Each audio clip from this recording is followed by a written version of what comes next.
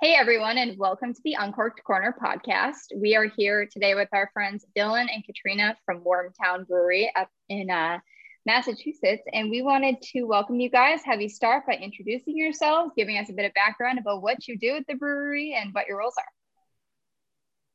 Awesome. Well, I am the director of marketing, so I oversee all of that wonderful marketing jazz from our designs, our brands, our social, our events, our advertising, any of that stuff. That's pretty much it. Hi, I'm Dylan. I am the shipping and logistics coordinator. So I work with the sales team and our other departments and wholesaler partners to make sure that their inventory needs are met and that they have the beer that they need, for the most part. When we can. Yeah. So to talk about that a little bit more, that's a position I've actually wanted to talk to you for a while, because I'm always curious about the conversation that happens between the distributors and the big brewers like yourselves. You guys obviously put out a lot of beer, on what hits the shelves and what you guys are producing. How much of a conversation is that before the beer is made, and how much that's after the fact, or just what you guys decide to put out? Definitely an ongoing chit chat and relationship on, so we can both make sure our needs are met with a certain brand. So a lot of back and forth for sure. And you are based out of Worcester. So is that where you started? And can you give us some background on how the brewery actually got kicked off originally? So actually, Dylan has worked for us for a lot longer back in our old stomping grounds at our original brewery, which was less than 1,000 square feet back on Park Ave in Worcester. We started really small, actually attached to a restaurant, Peppercorns, and obviously needed a lot more space. So we started building our new place on Shrewsbury Street. And it's funny, I was just writing an article today about how we thought it was huge and then quickly learned that we were running out of space again. So we have slowly but surely just taken over more and more space, as we just continue to grow, which is amazing because, it's not every brewery gets as much success as we do, which we're really, it's just awesome.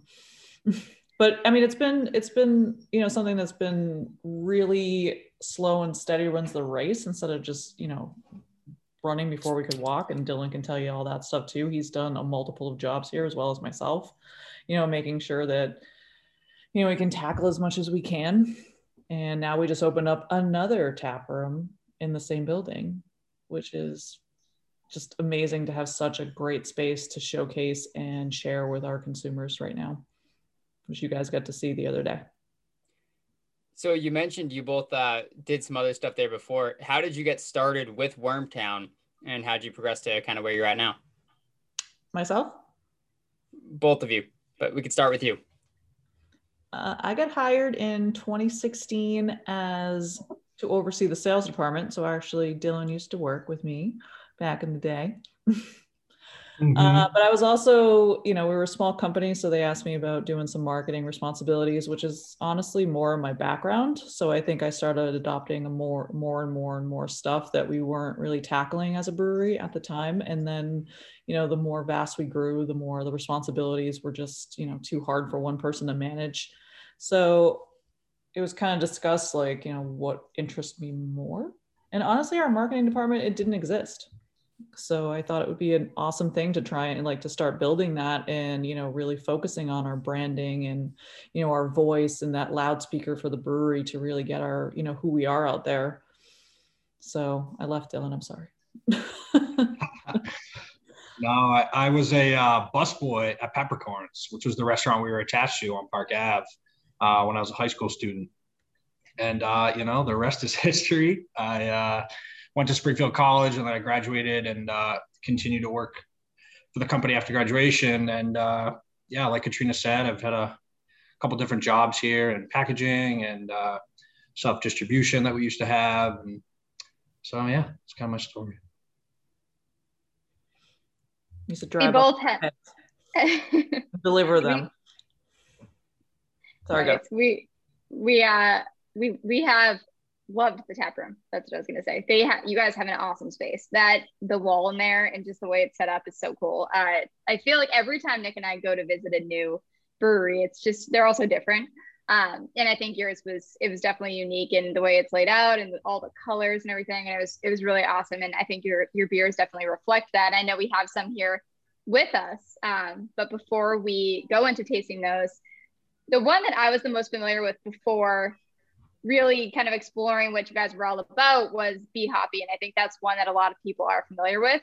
Is that one of your more popular, and are there other staples that you have that are, you know, those beers that got you kicked off that people are the most aware of? Well, I think definitely Bee Hoppy became a beast of its own without even, you know, that thought for us. Like we didn't even really, you know, intentionally make that to be our flagship. And then it became that on its own. It's a beast. It's a great beer. It's one of my favorites. I mean, we've had definitely staples that people like search for, like Buddha Juice and Norm, and you know they're always asking when they're coming out because you know it's just one of those things. Like I remember when I started working for Wormtown and we released Buddha Juice and it was gone like that. I was like, you know, so that's always been awesome. And even when I started with Wormtown, I was told I didn't have anything to sell, like including Bee Hoppy. Like we were just trying to maintain for the demand. And it was crazy. And it's also really one of those amazing things that in a world of ADD and people always wanting to try the new thing, that we are still trying to keep up with the demand for this. Because I also think that people really know it, they trust it, they love it, and it's drank just as much now as it was, you know, 5-10 years ago. There is something to say for that. Whenever you go to a restaurant and there's sometimes kind of imposing list of what's on tap, you can't decide what to get, but seeing one that's kind of an old faithful that you definitely have, like I see Bee Hoppy on all kinds of menus all around. So having something that people are familiar with and something that has that sort of name recognition definitely helps, I guess, solidify that. Mm-hmm. It's awesome to have like a consistent quality beer. So we can kick off the tasting if you guys want to start. Now that we're talking about it, we'll start with the Bee Hoppy. We'll try it out. I just cracked it open a couple minutes ago.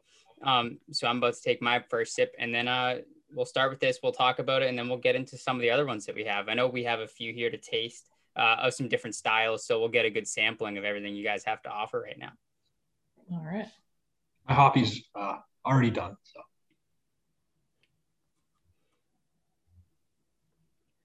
Who wants to kick off the tasting? We'll get Bianca's thoughts first. Well, I've had this one before. It's definitely a great beer. Always something that I would be up to order if I saw it on a menu. I think it has a really interesting flavor. It's really smooth and refreshing. I don't think it's too heavy, but it definitely has like that slight aftertaste that gives it its unique quality. I don't really know what those flavors are. I'm not as good at identifying those, but it's just, I think it's overall just like definitely one of my favorites. I'm very much with Bianca on the not knowing as much of the flavor notes. We've done this before. I'm a beer drinker and a whiskey drinker, and I can say it's good. I can say it's bad, you know, certain things, but I'm not great at pulling out all the flavors. But when it comes to like a traditional pale ale, like IPA like this, this is very drinkable. One thing that I will say is for people that aren't as friendly on the hops, something like crazy hops, like you can taste them in this, definitely. And that's something that a lot of people, like when I first started getting into craft beer, whenever something was a little bit hoppy, I would always have this taste in my mouth that was almost like Nichols. And if your mouth sort of isn't trained to that, then I'd say you'll probably taste that in this. And it's Bee Hoppy. So I would expect that. I would expect it to be hoppy, but it's definitely a hop forward IPA. Yeah, definitely balanced. Definitely balanced. Well, I think what's crazy is that when it first came out, it was a really aggressive IPA, you know, and I don't think people could handle it. And now, you know, the more people got into IPAs, this is now considered a really easy drinking, well-balanced IPA. So it's crazy the way like people's palates and, you know, taste profiles have changed. So this was actually when West Coast style IPAs were really hitting the market and becoming a huge thing. And now it's, you know, everyone wants a New England IPA. So It all depends on what you really want, because the New England IPAs are going to be softer and, more juice forward and, not as aggressive with the hop profile. But, for those are my styles. I don't really enjoy the New England IPAs. So this really it just, hits the mark for me. It has more citrus, pine, bitterness. You get a little bit of the malt, but then you really get like that nice hop bite to it at the same time. So I don't know, after a nice long day at work of drinking Be Hoppies, I come home and want to have a Be Hoppy.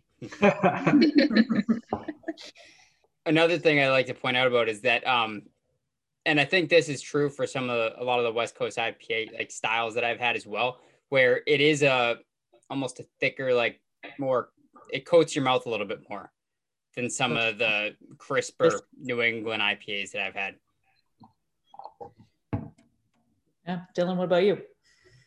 Yeah, you're right. It definitely lingers, has great mouthfeel. So I wouldn't feel bad about this about you guys either, because our lab guy DeMoss has Friday beer tastings, which are not good, because they're old beer that's been sitting out warm, or you have no idea how old they are. You kind of have to guess. Bad Beer Friday. Yep, Bad Beer Friday, at 10 a.m. You just get a nice buzz. But you have to talk about it. You have to talk about what you're tasting, those profiles, the smells, and I think in the beginning of my time, I'm like, it's really hard to describe all that stuff, exactly what it is. And I studied wine for a little while too. And I was like, how come wine never smells like grapes? It never tastes like grapes. So and to pull out all that unique flavor profiles, it's definitely a skill set that you have to develop. So yeah, and I think it also comes with experience of trying a lot of different things. And I always find it funny whenever I read descriptions of beers and everyone's like, use strong hints of grapefruit peel on the taste. Like, who's eating grapefruit peels? Where are you getting this background for? Yeah. Some of the flavors and things that people pull out, I just don't know how. I might be tasting that and I just don't know because I've never tasted it before. Well, and Nick too, it's like if someone hands you a beer and they say, oh, are you getting such and such from this? You're gonna say yes, because that's in your head. You're thinking, you're looking for it. I think the worst is when it's like horse blanket. Oh, I get horse blanket from this. I'm like, ew. Everyone has a different palate. So an event guy that would always call the rind the pith. He's like, oh, you get a lot of grapefruit pith and this and that. I'm like, stop saying that. Super dank. Yeah. Or our head brewer always wants to say dank berries. I'm like, what the hell is a dank berry? I can't put this on a can label. I don't know. Yeah, now we're just making stuff up. Yeah, at 6.5, it really is smooth and balanced. And that was the first thing that I got. What I was pointing out when I said it's definitely hop forward for people that aren't into that is whenever I have a beer, I always go to my girlfriend who doesn't drink beer and say, I think you'll like this. Try this. And almost always she's like, oh my God, what is that? I can't stand that. But when for someone that does, drink a lot more of these, when I first sipped it, I was like, wow, super smooth. So I definitely get that. But for someone that's looking for kind of an intro IPA, I would steer more towards something else. Yeah, IPAs are so different now. There's so many different kinds. And they're all over the place. There's so many different kinds. Yeah. Mm-hmm. So the styles are getting crazy. Now we have lactose ice cream inspired IPAs and sour IPAs. I'm like, what the fuck's a sour IPA? When are we just gonna get back to beer? Yeah. How many beers do you have out right now? And usually, do you have a normal number that you have out, or is it just always changing? I'll let Dylan talk about so we have a difference between core brands, what's being distributed out there to the market, and then also what we're doing in our tap room. So Dylan, do you want to take that? So in the market, you can find Be Hoppy, Don't Worry, and Masshole on a consistent basis. And then like Katrina said, we have lines, you can call them. We have our seasonals and our underground series. So our, seasonals being summer, stuff like that, which we're going to taste later. And we don't have an underground tasting today, but right now you might find Hopulence on the shelf at your liquor stores. And then, of course, now with Patriot Place, we have a 7-barrel brewing system there. So we get to take advantage of that and brew whatever we want almost, and let our brewers run wild. let any employee run wild and make a beer over there. Dylan, where's your beer, by the way? Where's my what? Weren't you making a beer, IPAs for closers? Yeah, that got scratched, but I am in a couple weeks brewing they put dairy in everything. It's going to be a lactose-free pastry stout. So pastry stouts usually have a lot of lactose in them. So our goal is to make a pastry stout with no lactose, since I am lactose tolerant. I made that label specifically for Dylan.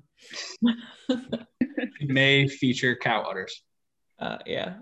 So yeah, we definitely have a good amount of core brands that we always have rotating, and then we were getting a little crazy on the experimental ones, like so much so that even our tap rooms didn't have enough lines to like tap them all. So I know we were starting to pare them down a bit, and I'm sure Dylan, with all the conversations he has with our distributors, I know that they're looking for some of that stuff too that we don't even let out of our tap room to just, let our consumers come in there, experience, our tap rooms or draft lines there, and just have a unique experience, and then get some different things out at restaurants and liquor stores.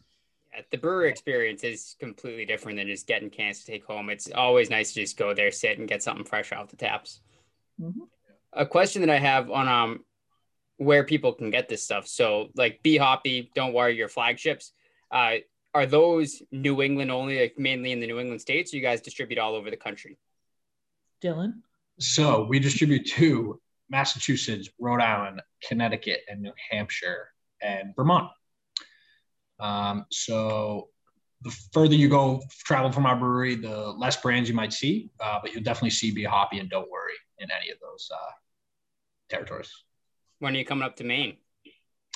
If you want us to, Nick, if you I want you to. You say the word and we'll be there. We were just looking for one more person to say the word, so we're good. I'm here. I'm waiting. I'm up in Portland. Get beer up here. Come on. We're always working on getting more booze up to Maine. Nick has a lot of complaints. There's no breweries up there. Yeah, there's no breweries there. There's right? not enough. Yeah, never enough. Like none. Yeah. I think that's part of the strategy too. A lot of people want to support local and drink local. So I think, you got to time it just right, where to have some interest and, make sure that, your brands are going to be, supported and, purchased up there as well. Right. Definitely always part of that game. And I think, for us, especially when I started with Wormtown, we didn't ever want to leave Massachusetts because we could never fill the demand. But it was probably like a couple of years after we got to take over another, how many square feet was it, Dylan? To expand our production? 15 or something, 1,500 or so. Yeah, I think we were like 8,000 square feet and we went up to like 23, 24,000 in the space that we're at now. So that actually was so great in allowing us to spread, our footprint and spread our wonderful beers to more of the New England states. So to circle back on a little bit, earlier you made a comment about not IPAs, more of a traditional beer. So I think that's a good kind of segue into the next beer we can open up. So we have a spell check here, Euro Pils. And I think Pilsner is a pretty widely known beer and something that a lot of people are familiar with, and something that someone that maybe might be afraid to get into craft beers might lean more to picking this off a tap menu or off of a shelf at a liquor store. So let's try this one out next.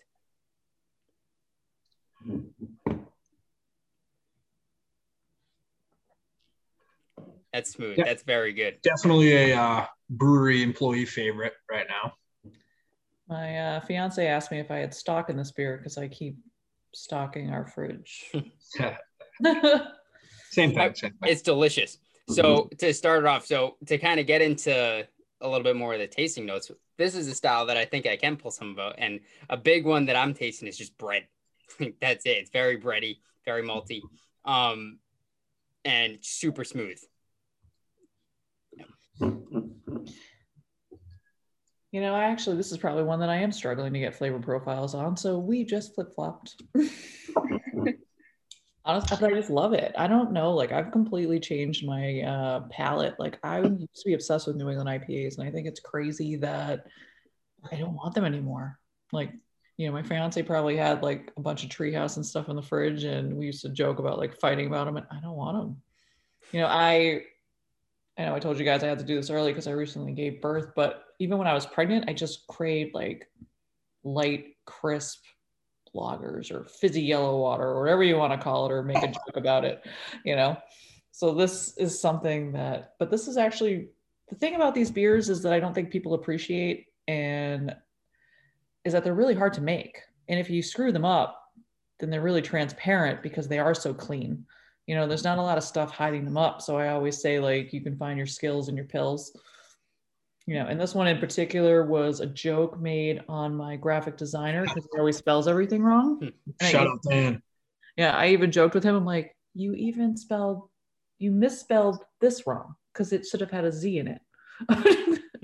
For Czech Republic. But yeah, Nick, definitely what you said earlier. It's a light, easy drinking beer. If you're not super into craft beer, it's something that you can give to anyone. Like I can definitely give this beer to my dad, and it's totally crush it. Especially with the warm weather coming up, it's just nice to have a light, easy drinking beer. But it still has a lot of flavor notes that you can pull out of it. And I find myself, as you were saying, Katrina, earlier, looking for a lot more of these more recently when stocking my beer fridge. Funny you mentioned having a bunch of trios in the fridge. Bianca, when she came out to you guys, also swung around there and picked some up for me to bring it up here to Maine. So I have some of that too. But I've lately been really focusing on trying to find more beers that I don't mind having, on a normal weeknight. I don't always want to have a double IPA because when you drink that, it's heavy. It sits in you, you feel it. So it's something light and crisp that you can just crush and drink and just enjoy without having to worry about too many of the after effects is always nice. Yeah, for sure. Bianca, what do you think of it? I don't have that one here. Dude, I forgot. We left you out. On this one. Yes. So Nick and I say something nice about it. It's wonderful. The can is beautiful. That's love the can. Yes, I love the can art. Do you like the can though? Isn't it awesome how just simple it is? Yeah, I love a simple can. And there's another can that you guys have that I'm going to get to a little bit later, but I'll let Bianca taste one of the beers she has here first. That. Well, I can go into we have this Irish red ale here. So I am not so familiar with this style. So before we taste it, can you tell us a little bit about what makes it different than other ales? No, Dylan, you want to take this or do you want me? Go for it. No, you're supposed to take it. No, I'm just kidding. I'm on my spell check still. I know, I don't even know if I should keep cracking these open. This honestly is one of my favorite beers too. It definitely is on the maltier side. I mean, this is a specific style of beer. We have to say it's an Irish style red ale. Irish style because it can't actually be Irish because it's not from Ireland. A lot of TTB stuff in case you can read it's a product of the USA, just so we don't confuse our audience. So you are tripping me up here because I don't know exactly all of the different notes that make it an Irish style. But for me, this one is more malt forward. It's definitely going to have that deeper amber color, but it has a nice like bitterness on the end. So it's well balanced to me, but it really hits home when you just want something like kind of like flavorful, slightly malty, and not like super aggressive. Like just, I don't know, when this comes out, we look forward to it every year. Yeah, and it's just, I love it. And some people just like, they always want hops, and I'm like, this isn't overly malty to me, but it's definitely not like that, I don't know, it's just, there's just something about it that I just really like. And it's drier, like a nice malt, but drier. It's really. You just have to try it. I don't know. And then plus, like Irish, so for St. Patrick's Day, I get all in the mood, and then I draw something that looks like this, and I never understood why I did that. I'm like, who drinks beer like this? I always laugh at his like position. I'm like, what was that? Yeah, wouldn't he be spilling that beer? I think it doesn't really make much sense. But yeah, that's how much you've already had to drink, right? Drinking when I drew this, I have absolutely no idea. Definitely some good malt flavors, but still light, crushable. Good weather's coming around, so it does have a really interesting finish. I will say that it's definitely not as it's interesting. I don't know how to describe it. It's completely different than the first one from the Bee Hoppy in its own way. It has a very interesting flavor, but I think I almost feel like it's a lot lighter on the palate, but the way when you finish it, it feels lighter to me in the actual like texture of it, I guess. It's kind of the textural thing. It doesn't have that aggressive hop bitterness, but it almost has a slight aggressive malt, bitterness to it. Yeah, there's a lot of lingering malt. You get some roastiness to it, but it's also light, So it has a nice body. Like, I think this is just a really nice even keel beer. And there's just something about when St. Patrick's Day rolls around and you see the green that just gets you all festive and warm and fuzzy inside. And to go along with that, that's the style that I always look for if I'm going to a pub or something, specifically like an Irish pub, and I'm going to get some poutine or some shepherd's pie or something like really hearty. And I'm just going to be sitting there for a while and have a couple and drink them with my meal. Something that's not going to overpower. Like if you get something that's crazy hoppy or something, it's going to throw off the taste, but that's just the perfect thing to have alongside a nice, good dinner. Yeah. Mm-hmm. It comes and goes quick. So you got to get it when you can. It has a nice darker like red hue. Yeah, definitely a good coating for any sort of St. Patrick's Day celebrations you might kick off afterwards. Yeah, it works at 11 a.m. or 11 p.m. Yep. And all the time in between, right? Mm-hmm. So I teased this one a little bit earlier when talking about cans. So the next one that I'm cracking open here is the Rocket American Pale Ale. So this one I thought was a super cool can when I first picked it up because of the texture. For anyone that's listening and viewing, you're not going to be able to pick this up, but it has almost like a sandy sort of paper texture. It's, got a nice feel to it. And then the letters and the rocket and everything on it are a little bit smoother, but it's just it's a very cool can overall. All thanks to Katrina. Well, thanks for noticing, Nick. Yeah, Nick, you're really hitting the soft spot right now. This is always been my favorite beer. I redesigned it. We did some cool effects with it, definitely, like certain things that show through the metallic. So the can shows through to the can. So some of the stars that kind of sparkle when you turn it. And then the rest of the Dark Knight, has a white backing. So it's just as deep and dark and doesn't sparkle like the rest of it. And I thought it was a really cool effect. We recently discontinued this beer because although it's our brewer's favorite beer, and it didn't do as well out there in the world, and it breaks my heart. But it's won a multitude of awards. Actually, I think Dylan made a list of that for me a long time ago, of all the awards that Rocket. I did. Please reference it. Please reference it. All of Dylan's hard work of all of the awards. It's just sitting in some folder somewhere. I have it. I can pull it up. So that was one of the things. It's like everyone was so into IPAs and aggressive IPAs that, the pale ale wasn't as, coveted. So, we just brewed a small batch of it right now to kind of celebrate the opening of our new tap room. And because it was, wine enthusiasts that rated it one of the best pale ales. So we're like, celebrate, brew a small batch, can some up. Get a personal stash for yourself. Couple cases thrown down there. Yeah, like Nick had all my favorite beers. Spellcheck, Rocket, Bee Hoppy. This is the type of beer that if I tasted, I would say, wow, Alex, you need to try this. This is one that you're definitely like. It's super smooth, and she'll probably still hate it because she's she just doesn't like beer. But when I drink this is when you talk about a crushable, drinkable pale ale. This is perfect. It's not hop forward at all. You can certainly taste, some of those sweeter, I guess more, I want to say citrusy notes in it compared to, like the Pilsner that we just tasted or something that's super hoppy. But yeah, just really, really drinkable. Low ABV, was it 5%? So yeah. So it's dry hop with mosaic, and it's a very rye-based pale ale. That's it. So just you like hit the nail on the head. Yeah. So that's one thing that I've been trying to get more into, learning the different hops and stuff. But every time I see mosaic on a label, it's always one of my favorite beers. Yeah, it's an easy one to notice and call out. Mm-hmm. But yeah, being from Auburn, Mass, it was always had a special place in my heart. representing Robert Goddard's first liquid-propelled rocket. There you go. Yeah, so a lot of the things on our cans will definitely be tied back to the Worcester scene too. So I don't know if this is a good thing, but the first smiley face was originated in Worcester by Harvey Ball in 1963. So we pay homage to him on our Bee Hoppy. The first liquid fuel rocket, that's by Dr. Robert Goddard in the Worcester, Mass area. So yeah, we always try to pay homage to our hometown when we can. Yeah, we use local grains from Valley Malt as well in Hadley, Mass. I want to do a teaser, but Heart of the Commonwealth. I love the name.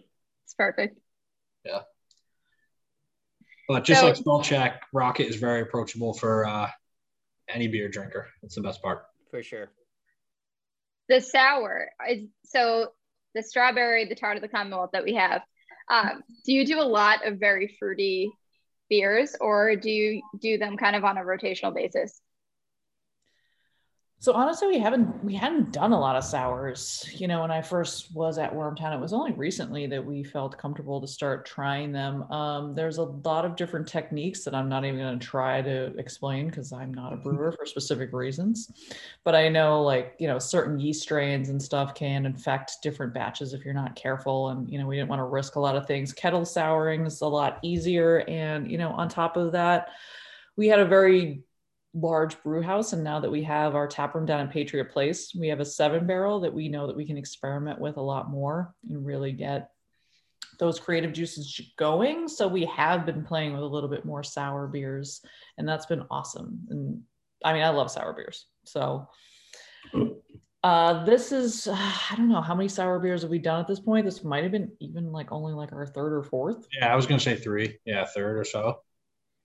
So Tart of the Commonwealth came from a good employee of ours, Evan, that was thinking about it one day. He's a little craft beer nerd himself because Worcester's known as the heart of the Commonwealth. And I was like, oh my God, we got to get that name before someone steals it. Because something we can talk about is how there are legit almost no beer names left that haven't been used. And I believe that. Name a beer anything anymore is exhausting because you're like, I got it.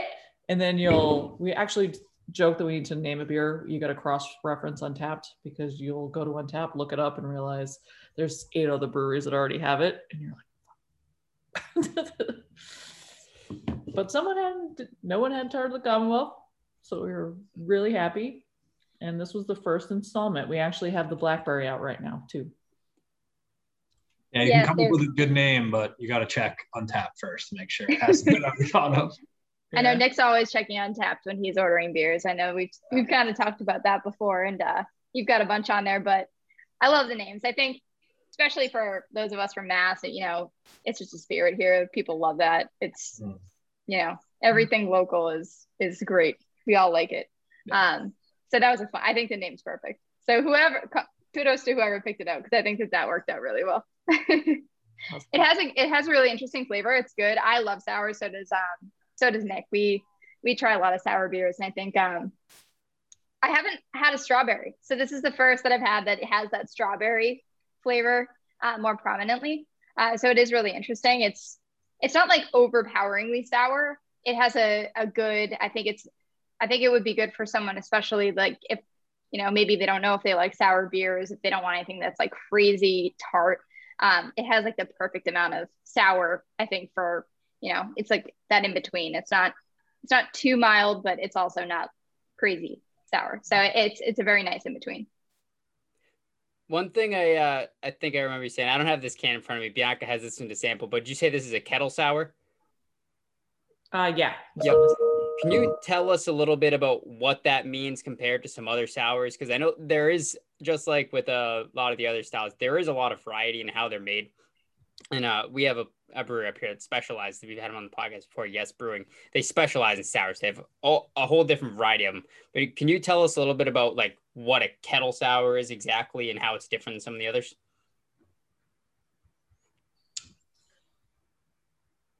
The easy answer is that they are sour in the kettle.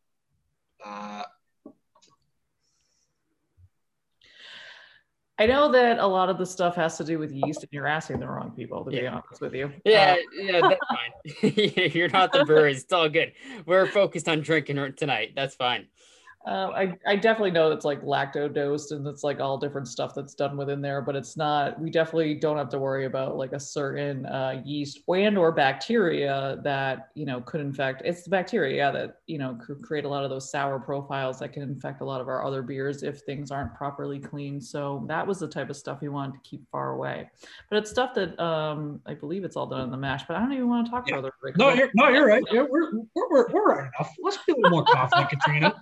So I legit started in this industry thinking I wanted to be a brewer and then realized no.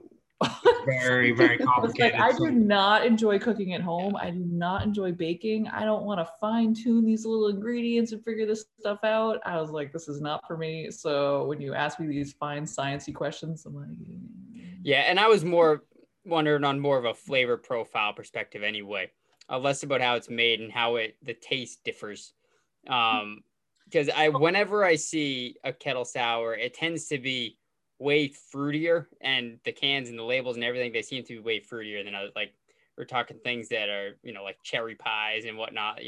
It's always something very, very fruity and very sweet. And I know I've had some before that are like that, and that's what you get when you drink them. It tastes like fruit. It's almost like a juice that you're drinking. Yeah, so this one's definitely a kettle sour, but then we also did our Table Talk Blueberry, and that was with a certain yeast, what I'm forgetting the name. Actually, it's a good thing I'm forgetting the name because I was told we're not allowed to say the name due to the company, and I forget why. But that was soured through the yeast, but it was just as sour as I recall, like a kettle sour being. So it was a unique flavor for me, and a lot of the yeast, like lactobacillus and all this other stuff that can create these flavor profiles, definitely do create like could be like weird estery like flavor things that are all different versus just like a straight on sour. But again, I'm no expert in all of this stuff, and I should be because I used to study it, and I think if you don't use it, you lose it. We're a little rusty, I guess. Yeah. Yeah, it's like I was always obsessed with beer, and I studied every aspect of it, like studying for my Cicerone and all this stuff. And then you became a master of your own domain. So it's like marketing all day, every day. So some of these techniques and all this stuff. Yeah, if you want to talk trucks, Nick, I got you on that. No, but pretty much like you can't contaminate your whole brewing system. So like Katrina said, yeah. Well, if there's one thing you both are, it's immersed in the brewery scene all the time. So what are some of your favorite parts about working in the space? I know you're in totally different, positions. So just being in that environment and working with breweries and obviously loving beer, what are some of your favorite parts about just working for Wormtown? No, you go. Oh, me. No, I mean, just in the industry in general, right? We're all just so friendly. We all work together. A lot of us have a lot of like minds, and any brewery that you visit, they're very, friendly. It's a whole hospitality nature throughout the whole industry. It's got to be my favorite part, and I mean, you have fun, right? We're making beer. You can't take it too seriously.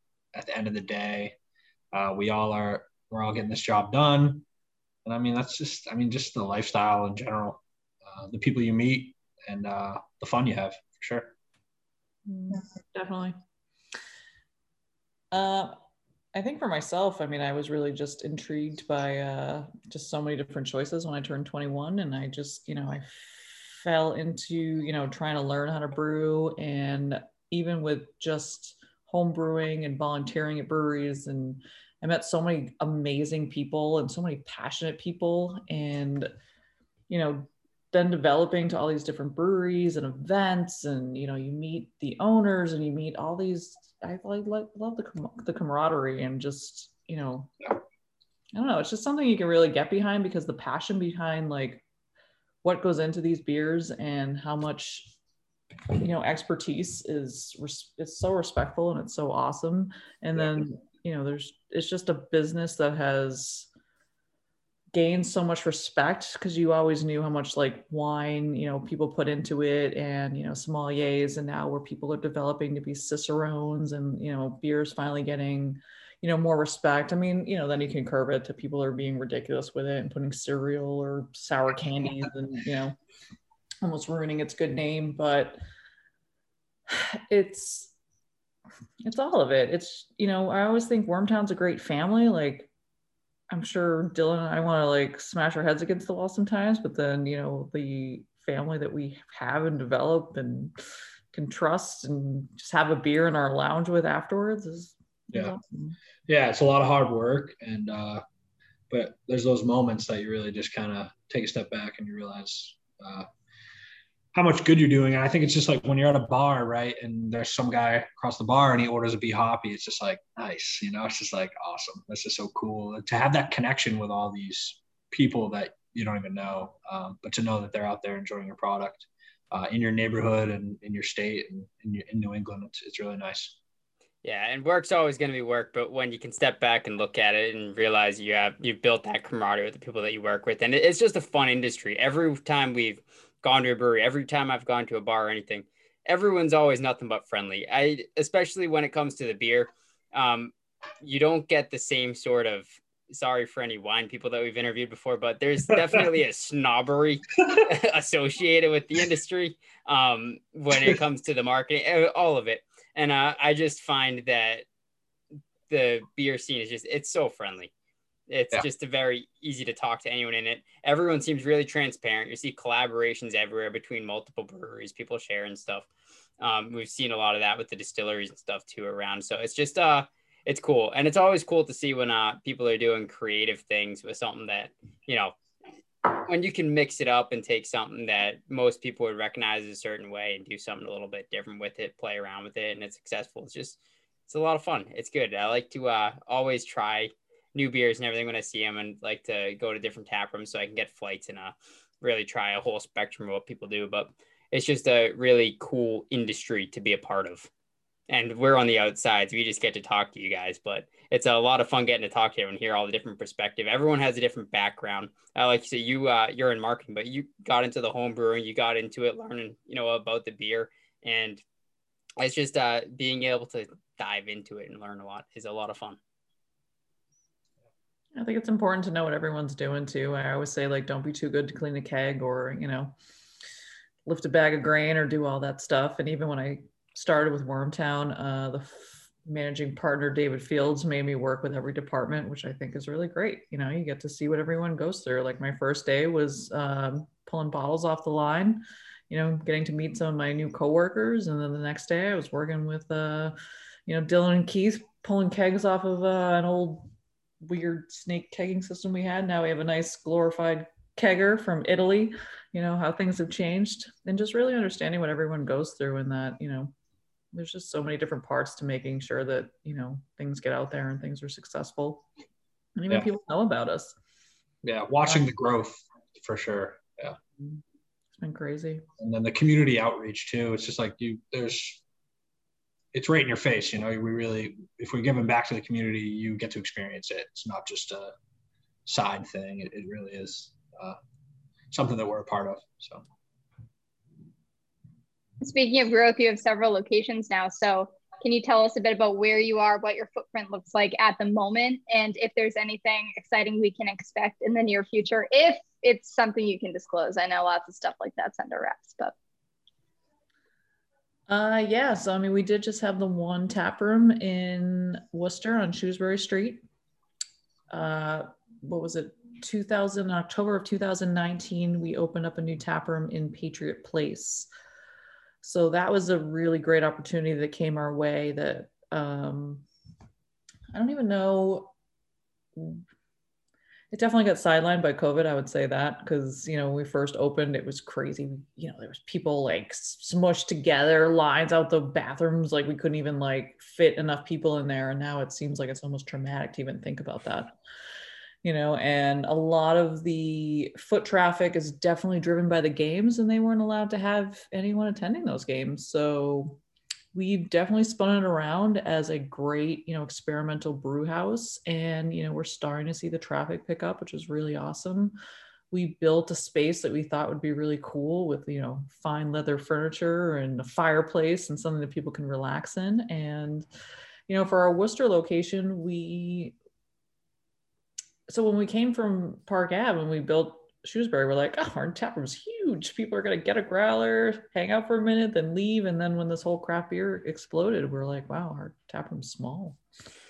So that's why it's really awesome that we got the opportunity to take over the space that we have now, because we can really, entertain our customers and have them sit back and enjoy. But we do actually plan on opening our original tap room on Shrewsbury Street just for the patio, because people still want to sit outside, maybe because of fear and want to just be outside for COVID, but it's also a whole new scene there too. So we'll have a little beer garden in our original location, have our brewstillery, have Patriot Place.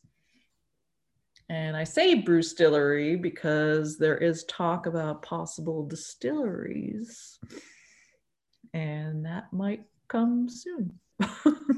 We'll leave it at that, I guess. Get any whiskey in there, I'm all over it. So let me know. We'll be on the lookout. That is the plan. So before we wrap, is there anything else you guys would like to share about whether it's just something fun from yourselves or about the brewery? Anything else you want to share before we close out? Thanks for having us. This has been great. I hope you guys had enough beer today. Definitely had a bunch of beer. Definitely going to have more once we're off this call, and I'm eating dinner. Definitely enjoyed it. We can stop recording and just hang out after. That works. So before we head out, can you tell us where we can find you guys online on social media? Well, you can visit us at www.wormtownbrewery.com or at Wormtown Brewery for all of our social handles. We are predominantly on Facebook, Instagram, and sporadically on Twitter. Very sporadically. Well, we were doing Twitter a lot. My social media coordinator, he's like, I don't know about this platform. I keep fighting with him. I'm trying to get us to do TikTok. I mean, someone was actually really savvy. Do you think so? I think so. Bianca's trying to get us to do TikTok. We're too. on TikTok. She's been running. I don't touch it. Please vote in the comments if you think Wormtown should do TikTok or not. I'm not gonna lie, I haven't downloaded it. I was afraid. I didn't know what was going on with that app. But everyone keeps talking about how, you don't need followers. You can go viral in like a second. It's a great business platform. I'm like, I might have to check this out. So, I don't know. Those are the main three ones right now, but definitely Instagram and Facebook. Yeah. Maybe TikTok. I don't know. They said something to our boss man Digger, and he might get all over that. I'm looking forward to it either way. Well, we love seeing you wherever you are. Everyone, we'll put the links to follow and to the website in the show notes. But I think that's it. We are so happy you guys came on. We appreciate it. We love trying all the beers, and I think it was a great episode, and we can't wait to share with everyone. Awesome. Thank you guys so much for having us. Awesome. Thanks, guys. Thanks again, everyone. Cheers. Cheers. Be sure to follow us on social at Uncorked Corner and on the blog at uncorkedcorner.com for a taste of more food and beverage content. And if you enjoyed the show, don't forget to leave a comment, subscribe, rate, and review on whatever podcast platform you prefer. Thanks for listening.